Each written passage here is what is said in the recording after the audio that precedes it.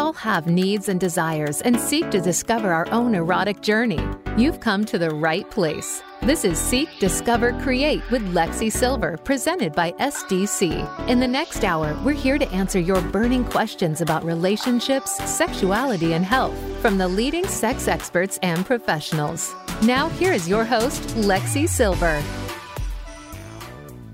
Hi, everyone. Welcome back to SDC Presents Seek, Discover, Create. I'm your host, Lexi Silver. And as usual, we have a very intellectual show for you today. I have invited Mickey and Mallory of Casual Swingers onto our show. I am so thrilled to finally have them on here because we're going to talk all about swinging, open relationships, some of their personal experiences in the swinging lifestyle as well, and a whole lot more. But before we start our chat with Mickey and Mallory, I want to thank our sponsor, SDC.com, the biggest worldwide resource for adult sex education, where you can also access the world's largest open-minded dating platform. Use my special promo code 7070 to get 2 months free at SDC.com. That's 7070 to get 2 months free at SDC. So get ready to shamelessly embrace your sexuality with Mickey, Mallory, and I. Let me tell you a little bit more about my special guests today. Mickey and Mallory are a 30s and 40s couple living their best lives while trying to be parents, friends, podcasters, family, and of course, the sluts of the neighborhood. Ooh, I love that. With over 13 years in the lifestyle, they've seen and done almost everything on their list and more than a few things that weren't. Residing in the center of the universe, Orlando, they battle tourists, geriatric drivers, and the blazing sun, all while seeking a lifestyle less ordinary. You can stop in and join them for a while because you never know what you're gonna get. I love that. In addition to that, Mickey and Mallory also have an amazing podcast all about the lifestyle called Casual Swinger Podcast, which you need to check out after this. And they also have a very kinky and sexy toy store on their site. So you're going to want to check that out at casualswinger.com. Now, normally during my show, I answer letters to Lexi, but I have so much to talk about with Mickey and Mallory today that I'm not going to get a chance to go through all of those, but I will answer you anyway. If you want me to give you some sexual advice, just write into me at lexisilver.com. That's Lexi with an I, Silver with a Y, and connect with me on social media on Facebook, Instagram, and Twitter. And now, OnlyFans. So come and get lectured with me on all of those platforms. Welcome to my show, Mickey and Mallory. Are you ready to get lectual with me? Oh, so ready. I feel like I already am because I really consumed your book in the last 2 days. So literally, I'm deep in your head right now. Oh, that's a good place to be. It's very dark and depraved in there. Oh, it's twisted. I'm not going to lie. We like it that way. Well, it is so flattering that you enjoyed my book because I am big fans of yours too. And, you know, not your book. We haven't quite gotten there yet. Okay. You're going to eventually have to write down all of these sordid tales that you have experienced over the years, which I want to touch on a little later.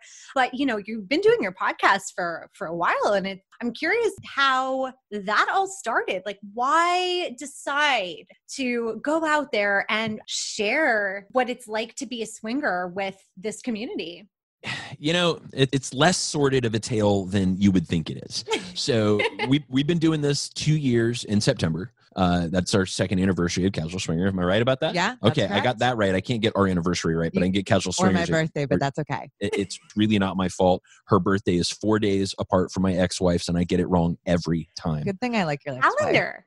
I suck at it. I just do. It's I should send him a meeting invite. But how did we get into podcasting? So, you know, I couldn't spell podcast 3 years ago. Honestly, it was not something that I really got into, but we've been in the lifestyle going on 14 years.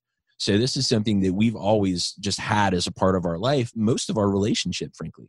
But when it came to sharing experiences, you know, we listen to a lot of other content creators out there. We love what they do. We really do. We love the people that share their personal experiences, the people that coach and help other people out. But, you know, with what we do in our normal day jobs and what's brought us to this point, we're storytellers. we really get out there and have fun and share. It's just when anybody listens to our show, they say it's like hanging out with us in the living room. And we felt like that would bring a different dynamic to it. We felt like we had something to say. I have a journalism background as well, so I felt like we could bring a journalistic slant to a lot of things we did. And we said, you know what?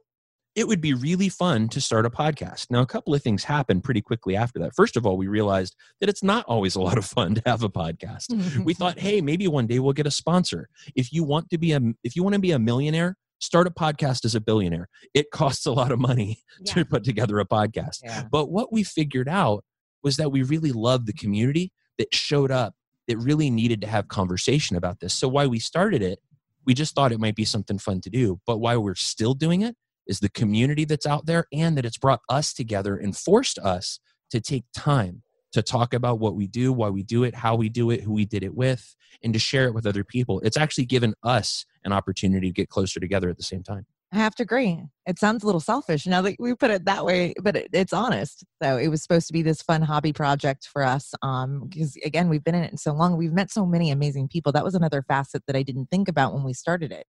How many of these wonderful people we'd be introducing to others, and have conversations with all these different backgrounds.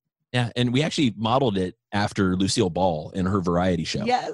Because that particular show, you never knew what you were going to get. They did some wacky shit, and that's really how we roll.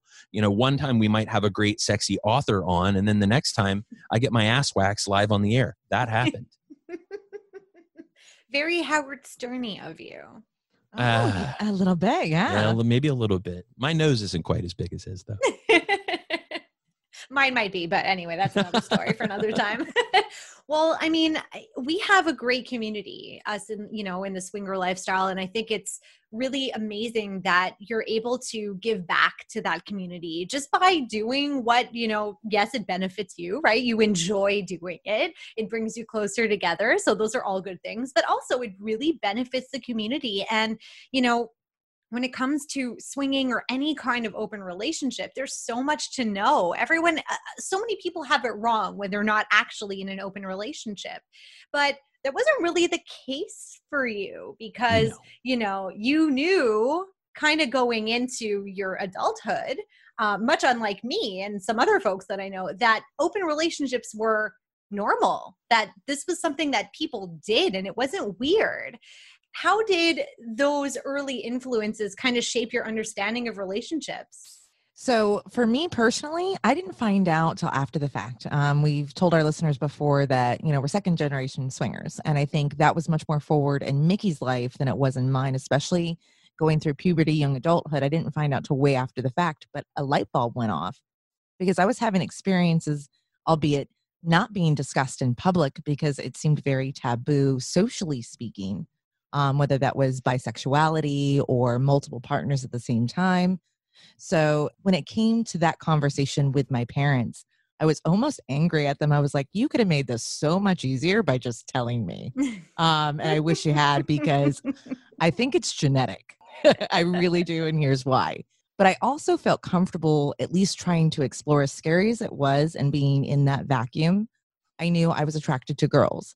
And even though socially it wasn't really acceptable, I wasn't going to let that stop me because I was very drawn to it. The people that were in that teeny tiny circle that I could say something to were very accepting to my benefit. So I'll let Mickey elaborate a little further there. Well, I hit a wall, right? So I was definitely raised in a more sex positive environment, and my mother was a sex worker at one point and also a lifestyler. And so she was always extremely open about this sort of thing. So I kind of thought everybody was, and that was a really rude awakening when I started to expand my circles, and I was really unabashed and open about sexuality. And I was called a lot of names. Pervert comes to mind. For a while, it was a little bit heartbreaking because I started carrying shame because I thought I was broken. I thought something was wrong with me. And I really didn't put my finger on what it was until I was older, because I thought it was normal. So I didn't think of it as lifestyle, or it was normal. And I don't know how else to put that except that your attraction to somebody attraction, affection, intimacy, they're all very different things, right? And of course, as I delved deeper into it and as I got a little older, ego started to play into it, which really doesn't belong in the bedroom at all. But as a young man, I was really, that's pretty common. So all these things really kind of boiled up to being who I was. But it took me probably well into my 20s to really accept it and realize that my acceptance of me and who I am is vastly more important than anyone on the other side. Oh, that is so beautifully said. And that's so true, that being shamed for being a quote pervert, which I'm taking it back, by the way, like in terms of the word pervert doesn't have to be a negative thing. Being a little perverted is. Oh no, I'm into some depraved shit. So yeah, I'm down. I'm a pervert. It's fine. Yeah. It's like slut shaming. I've been slut shaming my whole life. Who says slut is a bad word? I embrace that shit. Call me a slut. I'm a slut. So what? Sluts are a good time. Let's do this. Yeah. But that shame, of doing anything that's not, I guess, I don't know, considered the norm. Let's say the norm for most folks, right? So heterosexual and monogamous, let's put it that way. And so, Mallory, I totally hear you with the whole, knowing that you were attracted to women and, wanting to explore that bisexuality, or at the very least, it's so amazing to be able to do that in the lifestyle because, bisexual women are really embraced, but not the same specifically for men. Have you noticed that too in, throughout your exploration and everything of the swinging lifestyle, that men who are bisexual or who try to play with other men are shamed or kind of not as embraced, I would say, by our swinging community? I think there is a lack of celebration for bisexual men in this community. And I think I've personally seen it start to trend a little bit in the more positive form. More guys are talking about experiences with pegging, and more guys are starting to talk about being openly bisexual in conversations we're had on the dating scene. And I see more of that happening, which tells me that these guys are starting to feel more confident in themselves and talking about it. But I still think there's a lack of, maybe not acceptance, because it's a very accepting community. I just don't think it's as celebrated as bisexual women. I think there's a large chasm between acceptance and celebration. First of all, when it comes to sexuality, it's not up to me to accept shit about your sexuality. That's yours. That is personal. If I'm not funding you or fucking you, it's not my business. I got that from my daughter, by the way. But, so as far as acceptance goes, I don't care who accepts my sexuality. Now, celebrating, it's another matter. If you choose to do that, that's something we might choose to do together. Or that's something that we choose not to do at all. I'm personally not bisexual, but it doesn't bother me in the least. I was raised in the company of an amazing gay man who's my uncle, and he's utterly fucking fabulous, and I love everything about him. But, it doesn't matter to me what someone's choices are. Now, I have been hit on by guys, and that is just as flattering for me, and I just say thank you, but I'm straight. It's really easy. It's easy to do. I actually had this conversation with our youngest son. He goes, what do I do if a guy hits on me? I'm not into that. And I said, you say thank you, but I'm straight. I appreciate that, right? Don't be a dick about it. And I wish I could actually make that like an ongoing thing. I said, I'm going to start a political party called the Don't Be a Dick Party. Yeah. I get on board with that. But that's actually a good point, because I also hate the word tolerance. Mm-hmm. That means you're going to put up with me. And I don't like that one either. No, yeah. But you made a good point. Like, it would never stop us from playing with a couple with a guy who's openly bisexual either. That's not something that would ever be a hinder to us. And like the first time we had a conversation like that, we were a little taken aback. We're like, that's cool. Do you like burgers and beer? Because it just wasn't a thing. We didn't care. We felt flattered that he was open enough to say that. I will judge the shit out of you for how you treat a server at a restaurant, but I will not judge you for who you fuck. That is just not how it rolls. But it's funny. We own a sex toy store, and we see a huge uptick lately in harnesses and dildos for strap-ons, specifically targeted toward pegging. Now, whenever I do talk to a customer about that, they get very sheepish. They're like, so we're thinking about pegging, and they usually have their wife reach out to me. And I'm like, let me talk to him for a minute. Let me help him, understand that there's nothing wrong with this. It's perfectly normal. If you dig it, I'm just going to make sure you don't hurt yourself, because as guys, we always want to buy the biggest, most bulbous, veiniest looking dick we can find. And I'm like, dude, that doesn't go in your butt. Like, we need to give you something that's a little smoother, a little smaller. Let's baby steps. Wright brothers only got 20 feet off the ground. All right. Don't shoot for the stars there, cowboy. Yeah, one thing at a time for sure. But again, like that's wrought with shame, right? Talking about pegging, because the normal, and I want to say normal in a way that is like vanilla. So let's say the vanilla folks think that if you identify as male or you have a prostate and you like to take it in the ass, you're gay. There's no bisexuality. It's not even about that. You're gay. Even if a woman is doing it, you're gay because you have something in your ass. That is, as we all know, not accurate, right? Absolutely not. That's craziness. But that kind of shame prevents people from enjoying things and being able to experience their life and their fantasies the way they want to. And a lot of people that I talk to, they kind of confess to wanting to do all of these other things. They have all these fantasies, they have all these desires, but they feel so much shame because that they've internalized over the years of other people saying that's gross or that's dirty or don't do that or that's just not done, that they never really act on it. Or when they start to act on it, they just don't know how to approach it.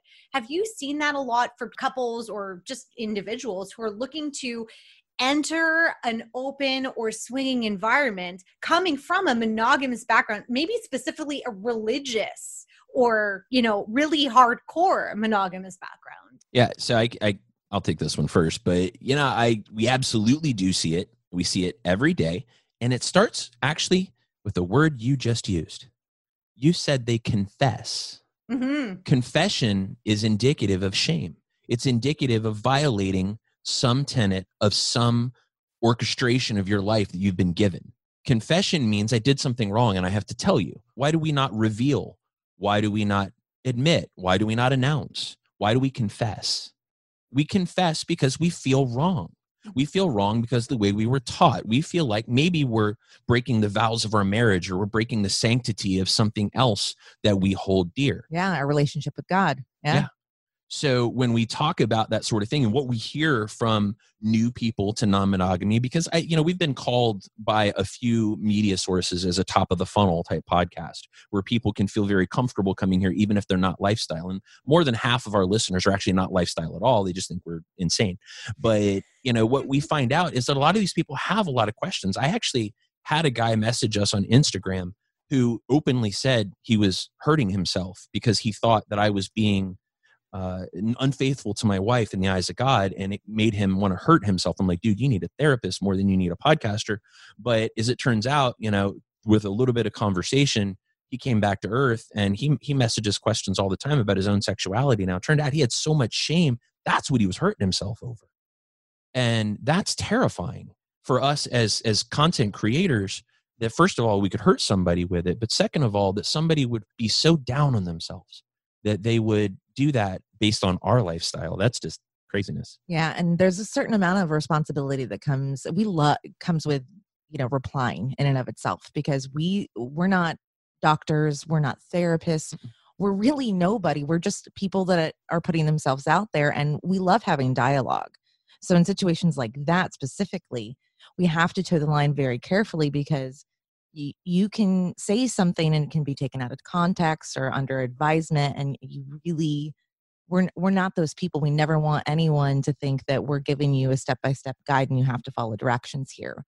But what I do love with the podcast is that we get these messages, and a lot of them have to do with religion or with stepping into the lifestyle and coming from a religious background. And I love that we get to have some conversation with people that's just, it's normal, and they kind of get a little bit of affirmation and like a virtual hug. Yeah, you're okay. Saying, you're not weird. There's tons of us out here. It's okay. It's good to talk about it. I think repression's a very negative force multiplier in ourselves, because it takes everything else and it just multiplies it. And repression is one of the worst things we can do to ourselves. So just getting out there and talk about it, even if you never act on it, it's very cathartic. But it's scary sometimes to, let's say you're with someone for, years, and you've been living with this desire to, maybe it's being pegged, maybe it's, getting flogged, maybe it's opening up your relationship. So many people I speak to who, they were in monogamous relationships, and it's only later in life, or 10, 15 years after, 20 years sometimes, that they've been with one person, that they decide to go into the lifestyle, or they want to bring it up to their partner. It's usually not two people who are fully on the same page, who are saying both at exactly the same time, let's do this. It's usually one person bringing it up to someone else. But because of this shame and all these negative feelings that we have, what if they look at me differently? What if they think that they're not enough for me? What if they think I'm a pervert, like you said before?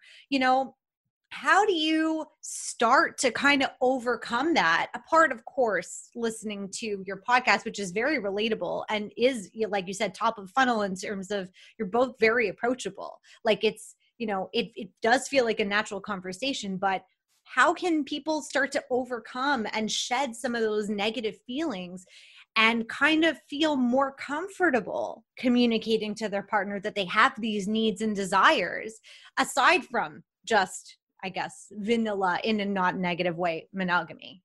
Yeah, I think we've had conversations like this before, and Mickey made a great point. I think, every great relationship starts with communication, and that scales everything, lifestyle or not. And some of the, not advice, but some things we've said to each other and other people is, I think it starts with talking about your fantasies and your desires to each other. You have to lay a foundation to open up that communication, be comfortable talking about the larger pieces of the puzzle. Like maybe you do want to talk about pegging, but if you're not talking about sex in your bedroom right now as it is, that's a huge leap. And the comfort level is going to change drastically. So maybe you have to take a few steps to get there. If you're not talking about fantasies or desires, or how much you like, your balls played with during oral, or if you're not talking about those things, that's a huge cavern from point A to point B. Yeah. Well, and these gaps grow over time. Okay. So if we talk about a relationship between a man and a woman, like an equation, there's an equal sign in the middle, and the man's on one side and the woman's on the other. If a man or a woman, it doesn't matter which one it is, feels these unrequited desires, these desires that are growing over time, and they're not communicating them to each other, then they grow and they shift and they change and they morph into things over time. But it is selfish and foolish to think that the other side doesn't have the same thing happening. Agreed. All right. So it's for you to say, well, I have this thing that I want. That's the wrong way to approach it. And that's broken communication, because now I expect something of you. And it's really hard for me to come to you with my hat in my hand and say, I want something, when you already have a hard day at work and you're thinking about meals in school and school starting and school shopping and this and all these other things. And I'm going to go, but I want a three-way. Yeah. Right. It's wrong fucking time to talk about it, Jack. Timing may be everything there. And a good way to like how we started the conversation for us, and maybe it works for other people, is Mickey started asking me about the things I like. He didn't even start with the things he liked. He asked me, which made me sit down and think about my sexuality and my desires a little bit more. And it made it a little easier to talk about the other things. And then I wanted to ask him questions. So. And off it went. But I tell you, one of the first questions she asked me was, so you want to fuck other people? That's what you're saying. I mean, that was literally one of the first things that came out of her mouth before she was deciding whether or not she wanted to punch me in the face. But these things are incredibly common, and in really kicking off that conversation, Mallory hit the nail on the head. Don't talk about you. Talk about them. Whether you're a male or female is irrelevant.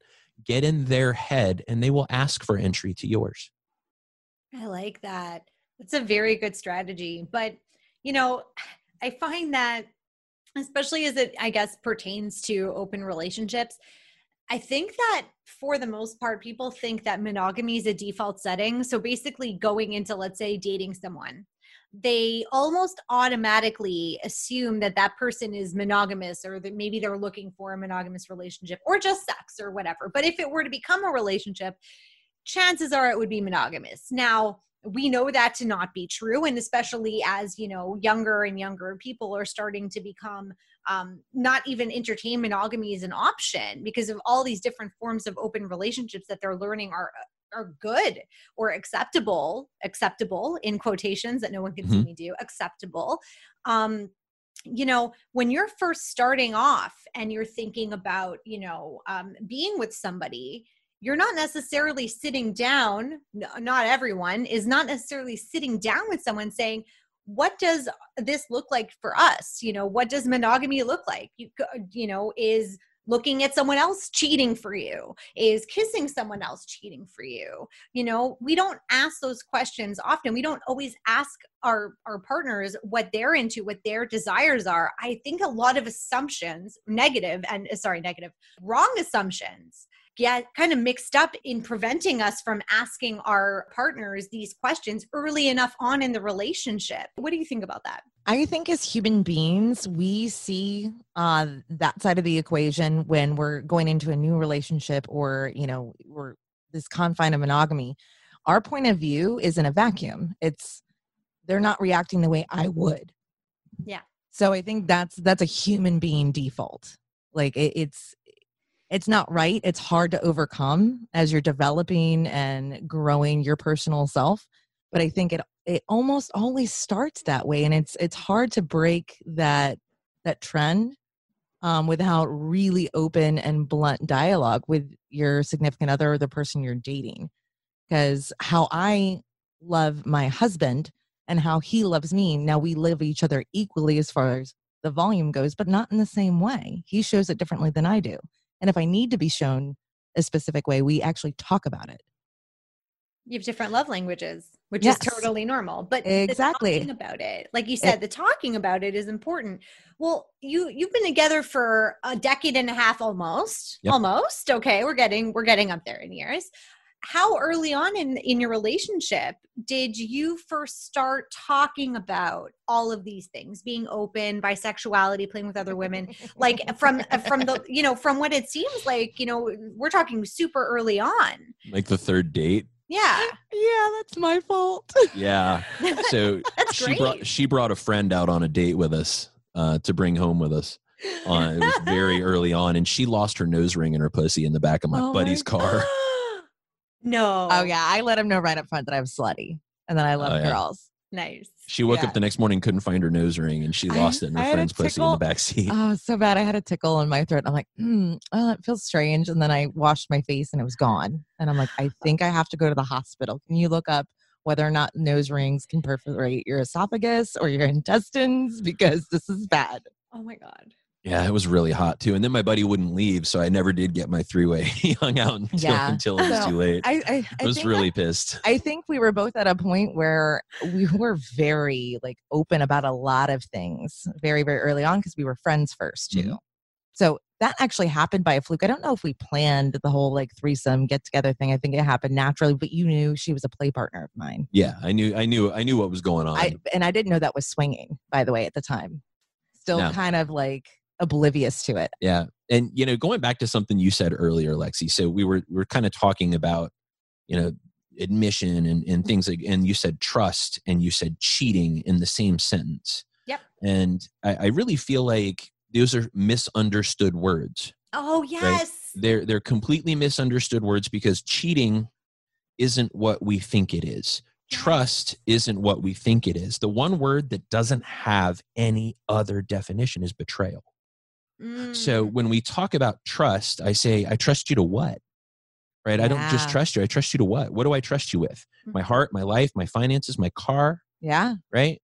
To hand me a condom and not stick something through it. That'd be cool. Right? So I trust you means so many things. And to cheat is to betray, not just to have sex with somebody else. Yeah. And that's when we talk about cheating, we actually equate this betrayal with sex. And that makes it shameful. Mm-hmm. And so we're actually mischaracterizing it in common nomenclature. And I think that is something that we need to change. And I completely agree with you. I love how you just beautifully defined all of that because it's true. And again, I think we were talking about this in a separate conversation about definitions of things and labels and words and what they mean, right? And how they can mean different things to different people. Mm-hmm.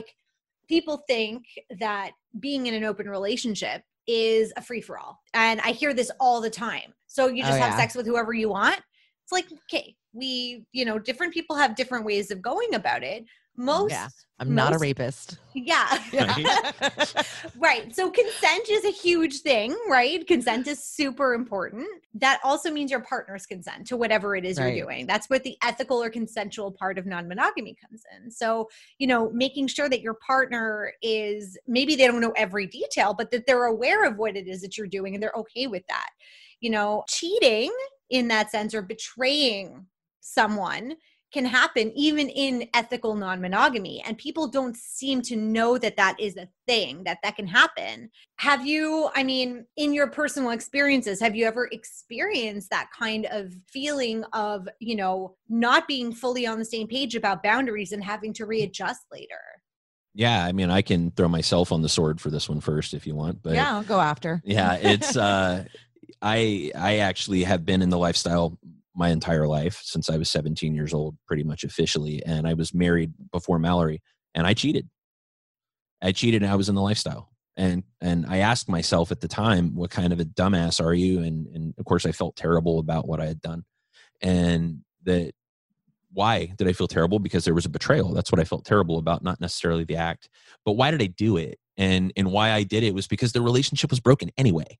See, lifestyle relationships can break just like regular ones can. Communication fails, respect fails, tolerance for people's idiosyncrasies fails, right? This is where that whole, reconcilable differences comes from. And they have nothing to do with sex, which means that a lifestyle marriage can fail for the same reasons a non-lifestyle relationship can fail, and people cheat for the very same reasons. Yeah, I have to agree. And I don't know if this kind of flows into the conversation here, but I'm going to add it in anyways. I've been very fortunate. We're very open, blunt, and I think that helps instill and secure that this is where our boundaries are, because not much is off limits. But something I notice about the dynamic that Mickey needs in a sexual relationship is still a little mental and emotional. And that used to set off some pretty significant red flags for me. I need to feel comfortable. I need to have a level of trust with my partners, but there's a stopping point. So I wanted to investigate that a little further. And I think there was an element of betrayal that happened for both of us. When it first happened with him, I was taken aback. I didn't realize that was a discussion point we need to have. And it was really scary for me. But after the fact, I wanted to experience it as well. And I think that boundary, or that experience for me, actually went a little further than it should have in that capacity. So, we've had challenges there too. We've always overcome them. Yeah. Thank God he keeps me around. So. What she's saying is we screw shit up too. Yeah, right. Of course, we're human. Yeah. We all do. And it's funny because what she's talking about for me is that I need to get closer to somebody to want to have sex with them. It's in my head. I want to give a shit whether you live or die. So I'm just not that guy that's going to go rolling into the club and be like, she looks good, I'm going to hit that. Has it happened? Sure, it has. But that's a lot more unlikely than it is for me. And me wanting to get close to somebody emotionally or mentally definitely set her off early on. Freaked me out so bad. I was like, he's going to fall in love with her. No, I can't take it. Yeah. But it wasn't true. Well, that is a real thing that people can be afraid of at being swingers, because there is a difference between being a swinger and being polyamorous. Yes. Because for most of us in the swinging lifestyle, yes, it's sex, but I myself too. I like to connect with, I was going to say my prey. Oh boy. Oh boy. You are the succubus. I told you. Oh boy. Yeah. So maybe not that, maybe succubus wasn't fully fictional after all. I'm just kidding. Not kidding. But it's true. When it comes to feeling really horny for someone or really wanting to fuck their brains out, for me, it does take that mental connection. Can I see someone sexy and say, okay, I'm going to fuck that person and do it, and it's great? Yes. But for me, it's so much more intense and interesting. And, I get bored easily, right? So for me, it's a lot more interesting when there is a connection beyond just my body responds to you. Yeah. So, but that can be threatening for people sometimes because, for example, like myself and my husband, we agree to not have emotional relationships with other people, but he is aware that I do develop friendships and other, relationships that I guess are sexual mostly, but do have that friendship element to it. some people might be threatened by that and feel like Mhm. that could be a breaking point. Oh my God, what if she or he or they fall in love with someone else? Have you experienced that, like from people in the lifestyle who have told you this? Has that ever been like a preoccupation for them? Oh yeah. I think 100%. I mean, because at some point we were all new, right, to the situation. And I think that's a fear most of us have. Some people, it's deep seated, and we talk about fear all the time, false evidence appearing real.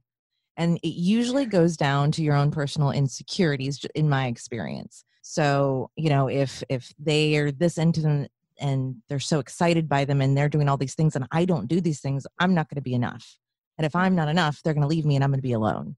In general, when we come across those obstacles as we're trying to find out where we fit in the lifestyle or we're having new experiences, especially girls, and I hate to be gender specific with that, I think we live more emotionally in our heads and it's up front and in the moment. I think we start down that road and it could come across as envy or jealousy. And I think we've seen it with a lot of people that we're friends with, come in contact with our listeners. What do you think, Mickey? Oh, well, we see it all the time, and Yeah. we've seen it personally, right? We've had Oh, heck yeah. relationships where we've gotten a little too close for comfort, and maybe it's not our comfort, maybe it's somebody on the other side. Oh yeah, that's true. So Good point. these things do happen. I mean, I have the conversation from time to time where ask yourself, when does sex begin? Does sex begin in the bedroom, or does it begin when you meet and you first look at somebody in the eye? Does it start when you sit down at the table and start having conversation over dinner? Where does sex begin? For me, because it's so mental, it begins from the first time we talk to a couple, or the first time I speak to the woman and really get to understand her. And by the way, because it starts then, by the time we get to the part that everybody categorizes as sex, typically, I already know what it's going to take. I already know what I need to do. And Damn, stud. well, that for Jeez. me, I know. that's the turn on for me, is to really understand that I can't do that without having that connection, which means that couples that really eschew that sort of relationship and really chase I don't want to call them bedpost notchers because that makes it sound negative, but really just the hit it and quit it. I'm only here for the sex. Well, that's fantastic. We support you. We're just not the right couple for you. Now, there's a lot of reasons for that. Sometimes it's because one of the people is the driver and the other is just along for the ride. Sometimes it's because they're trying to avoid entanglements, emotional entanglements. And sometimes it's just concern. It's fear. And we've seen all of it, and we've seen all of it personally in our own relationships. And we see it in people we talk to, listeners that reach out. And I would say it's all okay. There's no wrong way to do it. What you just have to find is somebody that fits your puzzle piece and somebody that likes to do it the way you do. And if you do, you're going to have a good time. Just don't give anybody shit for not doing it your way. Exactly.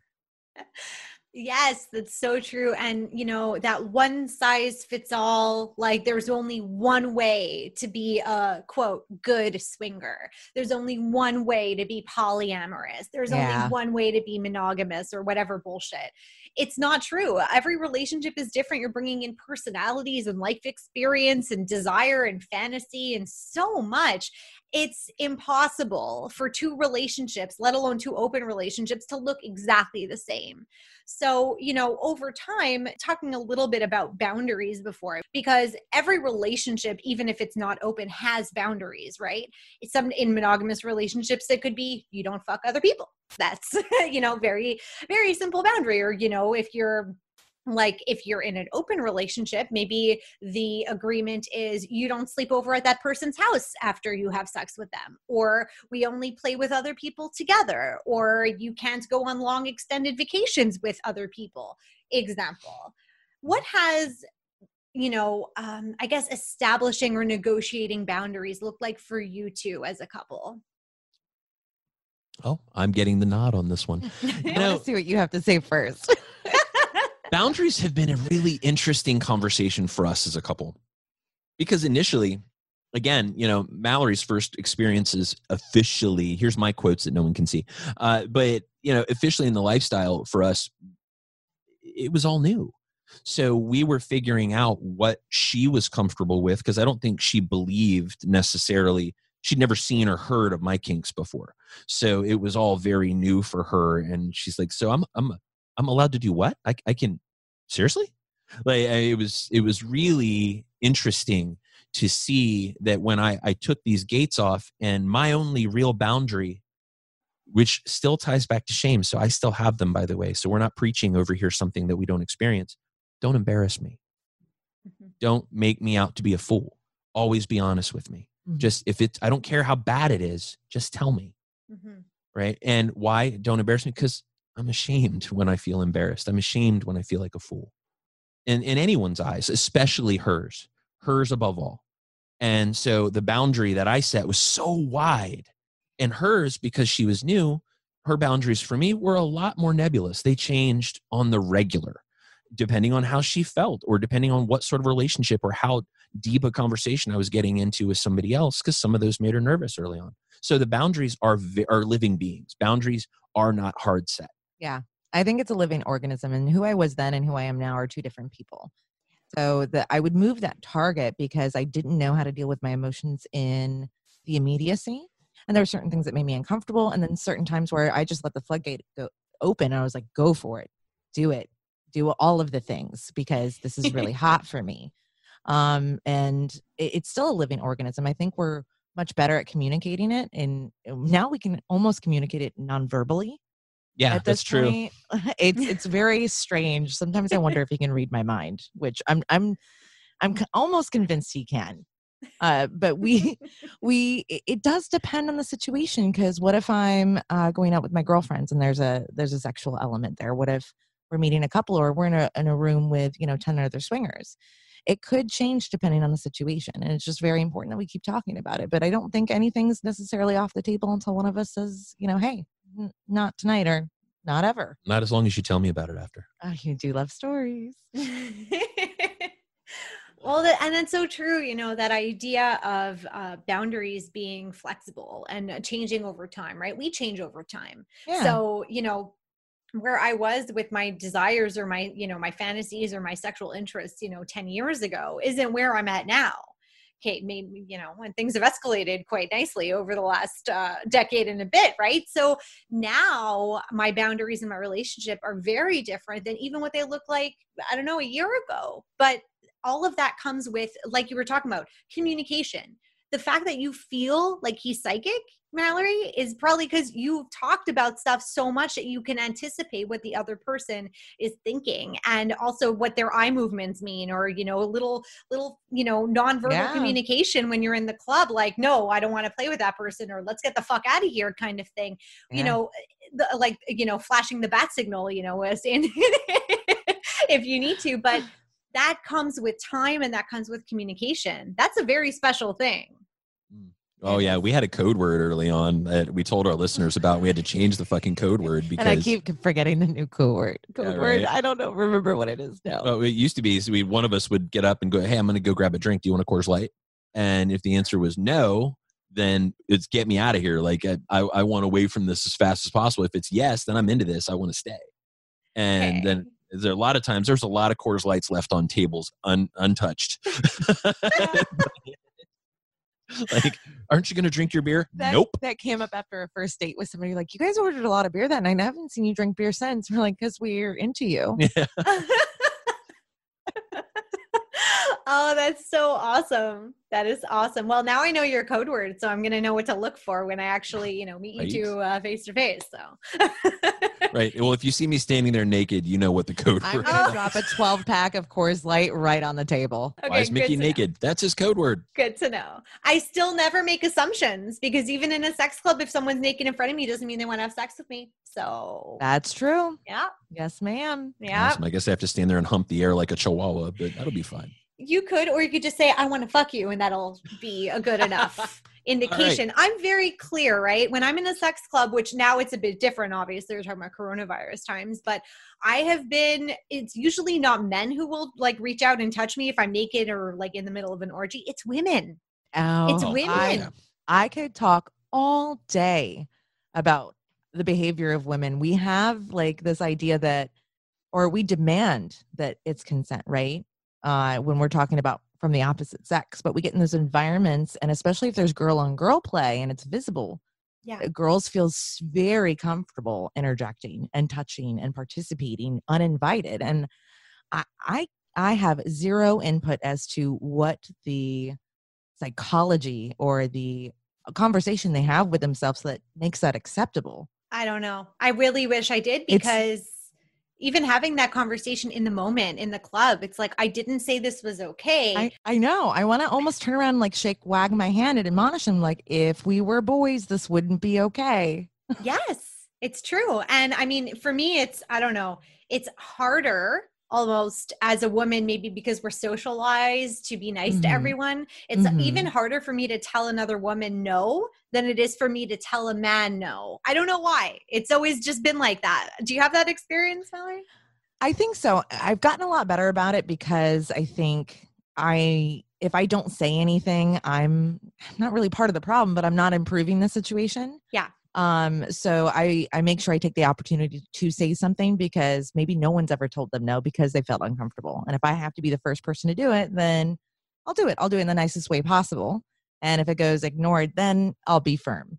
Yeah. And adamant, because it's my body or my friend's body. That's right. So. Absolutely. 1,000%. Oh, I'm happy you said that. And you got bit on the pussy at Hedo, so I did. That happened. So, oh my God, like in a good way? No, I'm not a big a biter. I don't enjoy biting. It was very unexpected. We were hanging out with a couple that was there on a day pass. They weren't there as guests, so it was very abnormal to see this behavior, but they were nice. And I think they went from like drink 2 to extremely drunk very, very, very fast. And we're all naked and we're getting out of the pool. And then the next thing I know, she's chewing on it and I'm being like held back. It was a little traumatizing. Traumatizing. Yeah, we actually had to get involved because she wouldn't let go. Yeah, she literally would not let go. Oh, I'm sorry to hear that you had that experience. It sucks. Yeah. It was zero consent whatsoever. It was really not good. Hours later, before they left, she sobered up. I had like an apology as long as my arm. You know, she really didn't read that situation. They'd never been in it before. She felt awful. So, I mean, bygones be bygones. Mm-hmm. Deep end of the pool. Yes. Oh my God. Well, you've been to, let's talk about hedonism then real briefly, because, why not? Sure. Talking about, if for those who don't know what hedonism is, I don't know who's listening here who doesn't know what hedo is, but anyway, we're talking about a naturist resort where, sex can happen, nudity. That's a good way to describe it. Well, because it's not a given, right? Some people go just to be naked, not necessarily specifically for sex. Then they're perverts like us. And I say perverts in a great way, sex is on the table, what have your experiences been like at Hedo? Is go ahead. Anyway, I see your facial expression. I'm like, I'm just going to like freeform here. Go ahead. No, it's so many things to so many different people, right? Hedonism isn't a thing. Okay. It's more of a feeling than it's anything else. So hedonism had a marketing tagline in the early 80s, said be wicked for a week. And that captured a lot of people's attention and imagination. There was an ad in the back of Playboy. Actually, as a matter of fact, it wasn't even called hedonism back then. It was called Negril Beach Village. And the tagline then was hedonism. And it was the definition, and it had, a person dropping a bra on the ground. Of course, then after they became hedonism 2, there never was a hedonism 1. It was hedonism 2 because in the early days, one of the Issa family was touring the resort. And when he was touring the resort, he said, if the Garden of Eden was part of heaven, this must be hedonism 2. And that's where the name came from. And that's a legend that's not proven anywhere, but that is a legend where the name came from. However, the experiences that we've had there really kind of go in tune with the new marketing tagline that came in the 90s, which was the mind, the body, the spirit, the soul. And those are really the pieces of hedonism that make it whatever your fantasies are. It can be anything for you. If you're an old fucker like me, you remember Fantasy Island from like the 70s, and it was Ricardo Montalban and Tattoo to play, right? But in this island where everybody went to this island, and they were something else while they were there. Were they rich? Maybe they were a singer, a dancer. Maybe they were famous. Maybe they were a lover. Right? There were all these things it could be. And that's the thing about hedonism that really captures people. And the reason why it still has to this day the highest repeat customer rate of any resort in the Caribbean is because It is whatever you make it while you're there. When the clothes fall off, everyone's equal. Some not quite as equal as others, let's be honest. But, when you get there, everyone can be anything they want to be. There's no social status anymore. Every room is exactly the same size, 288 of them exactly the same size. You can pay more for nicer accoutrements inside, but everybody gets the same service. Harry did this on purpose. He did this to say, this is a dude that's a billionaire. He could have a really, really nice setup. He doesn't. He stays in a regular guest room because when he's at Hedo, everyone's the same. Everyone comes from the same place. And that is a beautiful thing about Hedo. And our experiences have been all in that vein. We've had experiences of the mind, the body, the spirit, and the soul. And we've always come out of Hedo better than we left. Wow. I feel like that was the best commercial for Hedo ever. Like, fuck. I'm sitting here trying to go, how do I add to that? Because I don't know that I can. It was well done, sir. Well done. Oh, well, thank you. Can you say that later? I will. I'll even give you applause. Is that applause, not laughing, so that's good. There may be laughter. Yeah. No, of course, you can catch up. We've actually got a couple of episodes that are Hedo specific. We have one that's called One Time at Hedo, and we actually tell some of the stories from at Hedo. For example, there's one that we tell called The Italian Job, where a woman shoved a fireball-soaked gummy bears up a dude's ass and sucked him out on the side of the pool. That happened. Oh my, wow. That's such a visual. My brain just kind of exploded a little bit. I was there. Mine did too. I think everyone that was in the pool that day bonded. Were forever connected to each other after that experience. Yeah. Yeah. It's like the island of Lost. Like everyone bonded together. That's what we did. We were like, I saw it too, man. I was there. Yeah. Minus the terrible ending, but okay. It was horrific. I've never heard that pool fall silent, like literally record scratch. It was bad.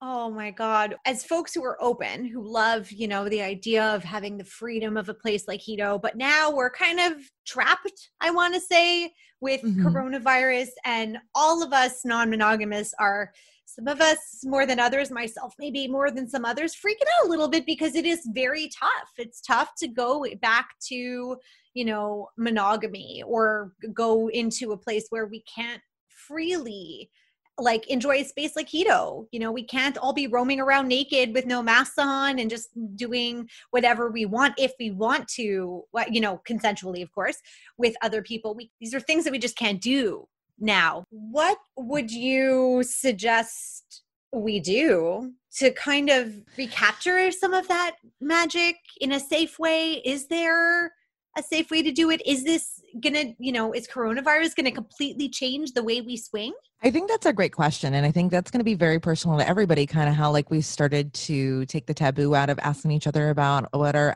last STD test was, right? Yeah. It could absolutely change the dynamic. So the way I look at myself, my relationship, and how I define myself, that swinging and non-monogamy is a part of me. It's not me in my entirety. Yeah. But it has been difficult being isolated and away from the environments that I enjoy so much that include those things. So something we've been doing personally is doing a lot more video dates. And I know it's not the same, but in the interim, it's a great way to connect with folks. Some of these dates are naked. Some of them are a little playful. Sometimes it's kind of like a private porn session. Sometimes it's just playing games and talking and having a drink and cheersing each other. Again, that's something that's ever evolving. Now, for us in the U.S., we can absolutely travel to Jamaica and book that trip. I think there's a lot of questions that come to mind. Am I comfortable in that environment? Am I going to hold myself personally accountable for my behavior? And where am I comfortable? So I think for our personal situation is a little different. As it sits right now, we're planning to go into November unless something changes. I mean, that's something we discussed at length. And I was there in June, and I went down to write a story for ASN magazine, and just kind of check it out and get a feeling for what was happening. I was down there at their invitation. So I was like, hell yeah, I'm coming. Yeah. So, and I think right now that's kind of our light at the end of the tunnel for us. And not everybody has that right now. Yeah. No, they don't. So as swingers, one of the things that we have, and I know you said earlier that swingers is kind of a negative connotation, but I refuse to allow anything to be negative when it describes somebody that doesn't give a shit. And I'm definitely one of those people. So, but fear is a really difficult emotion to deal with. And anyone that says they're not afraid right now isn't paying attention, right? And not afraid of a virus, not afraid of politics or life or money or economies or any of those things. It's just fear that things aren't going to go back to normal, fear that things aren't going to be okay. And who wants to fuck in a horror movie? Nobody does. And that's kind of what we're dealing with right now. So as, being forced back into monogamy isn't the problem. It's that there's uncertainty and there's trepidation at every level of a person's psychological profile right now. And that's really hard. That's a really hard place to get sexy. That's a really hard place to feel like you want to screw even somebody that you love screwing, that you're married to. Yeah. And believe me, we're not non-monogamous because we don't like fucking each other. I promise you that's not the case. Now, that being said, that certainly doesn't translate to a pandemic, right? And so my son earlier today, I was out with him and he said, this epidemic, I said, the only epidemic we have right now is human stupidity. We have a pandemic right now, and the pandemic is a virus, and human stupidity is not making it any easier, right? And that's leading to fear and generating more fear, and those fears are keeping us from connecting with each other. So how can we get past it? One of the things Mallory said, these video dates. First of all, everybody's fucking tired of Zoom right now. We know we are. But I want you to think about something. In today's world economy, we actually are seeing companies that are spreading their breadth, right? They're not local anymore. They're able to sell to people all over the world because they can have conversations with things like Zoom and Google Meet. They can expand their footprint. You can do the same thing as a swinger with these video dates. You can meet people in a city that you had really never thought about going to before. That's a great example. Yeah, we've had dates with people all over the country. Our favorite date's a couple in Phoenix. They're so awesome. And we live in Orlando. So what are we going to do when shit finally breaks off? We're going to fucking Phoenix. I promise. But so it gives you a reason to travel. It gives you a reason to experience. The thing you need to combat fear is hope. That's what you need. And that's what we have to work toward. We have to find things to be hopeful for if you want to get through this. Oh, yeah. And now I'm like, I want to go to Hedo in November. Bring it, baby. We got you.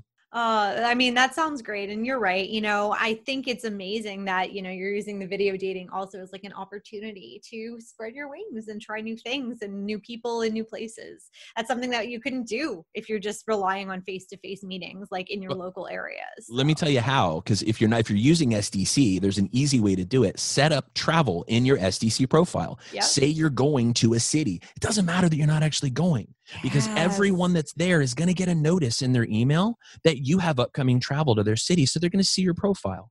And when they do, they click on your picture. They think it's hot. They're going to send you a message. Like, you know what? I don't know when I'm coming to your city, but I'd love to hang out with you.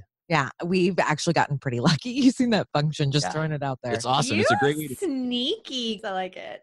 Yeah, it's a great way to do it. And then set up those video dates and start those conversations. And when you do show up in their city, you're going to have a tour guide that knows you, that knows what you like, that knows where the places they want to take you. You're going to have a great time. That is great advice. I'm going to take your advice. I'm going to be sneaky with my travel plans. I might be heading to Orlando sometime. Oh, shit. I love it. Well, I'll make a list now. Get in line. Well, until that time that, we're able to travel and, see each other face to face and that other people can connect with you too. Why don't you tell everybody how they can reach you in the meantime? Oh, I'm getting a little look. We're Casual Swinger everywhere. You can visit our website, casualswinger.com, and shoot us messages at podcast@Casual Swinger. We do love affirmations. So we're on all of the platforms to listen to our podcast, which is Casual Swinger. If you love it, iTunes reviews are awesome. And we're on dating sites, of course, SDC, obviously. And I'm following you already on all the things on the social platforms. So definitely give their podcast a listen if you have not already. And I just want to thank both of you so much for such a great time. We have had quite a day because before this we were talking even longer. So I'm sure you're sick of me by now, but I am not sick of you and I cannot wait to hear more. And maybe we'll do a follow-up of this podcast in the future. But I really appreciate you taking the time and helping educate our community. Oh, thank you so much for having us, Lexi. Yeah, this was a blast. And I'm sorry, we're just not going to get tired of looking at you, Lexi. And every time you lean to the left or right, I see your butt in the background. So it really doesn't suck. Oh, it's true. Yeah. For those of you listening who can't see, I have a poster of my book cover for mating season, my collection of erotic stories, on which is my ass. There's a picture of me and my ass wearing some lingerie and some very demonic wings. So yeah, that's what they're seeing in the background. So they get the frontal view of my face, and then whenever I lean, they see my ass. Well, yeah. Yeah. I just took it to a dirty place. You're welcome, everybody. Thank you both again so much. And that wraps up this week's episode, everyone. And don't forget that you can learn more about sex, health, and relationships as you seek, discover, and connect at SDC.com. Use my special promo code 7070 to get 2 months free at SDC and try it out for yourself. Tune in Tuesdays at 5 p.m. Pacific, 8 p.m. Eastern on Voice America's Variety channel for my next show. And you could always get my podcast episodes on demand whenever you want them on iTunes, Spotify, iHeartRadio, Stitcher, TuneIn, and Google Play Music. Thanks for joining me, Lexi Silver, on Seek, Discover, Create. Until next time, stay lexual, people. Bye.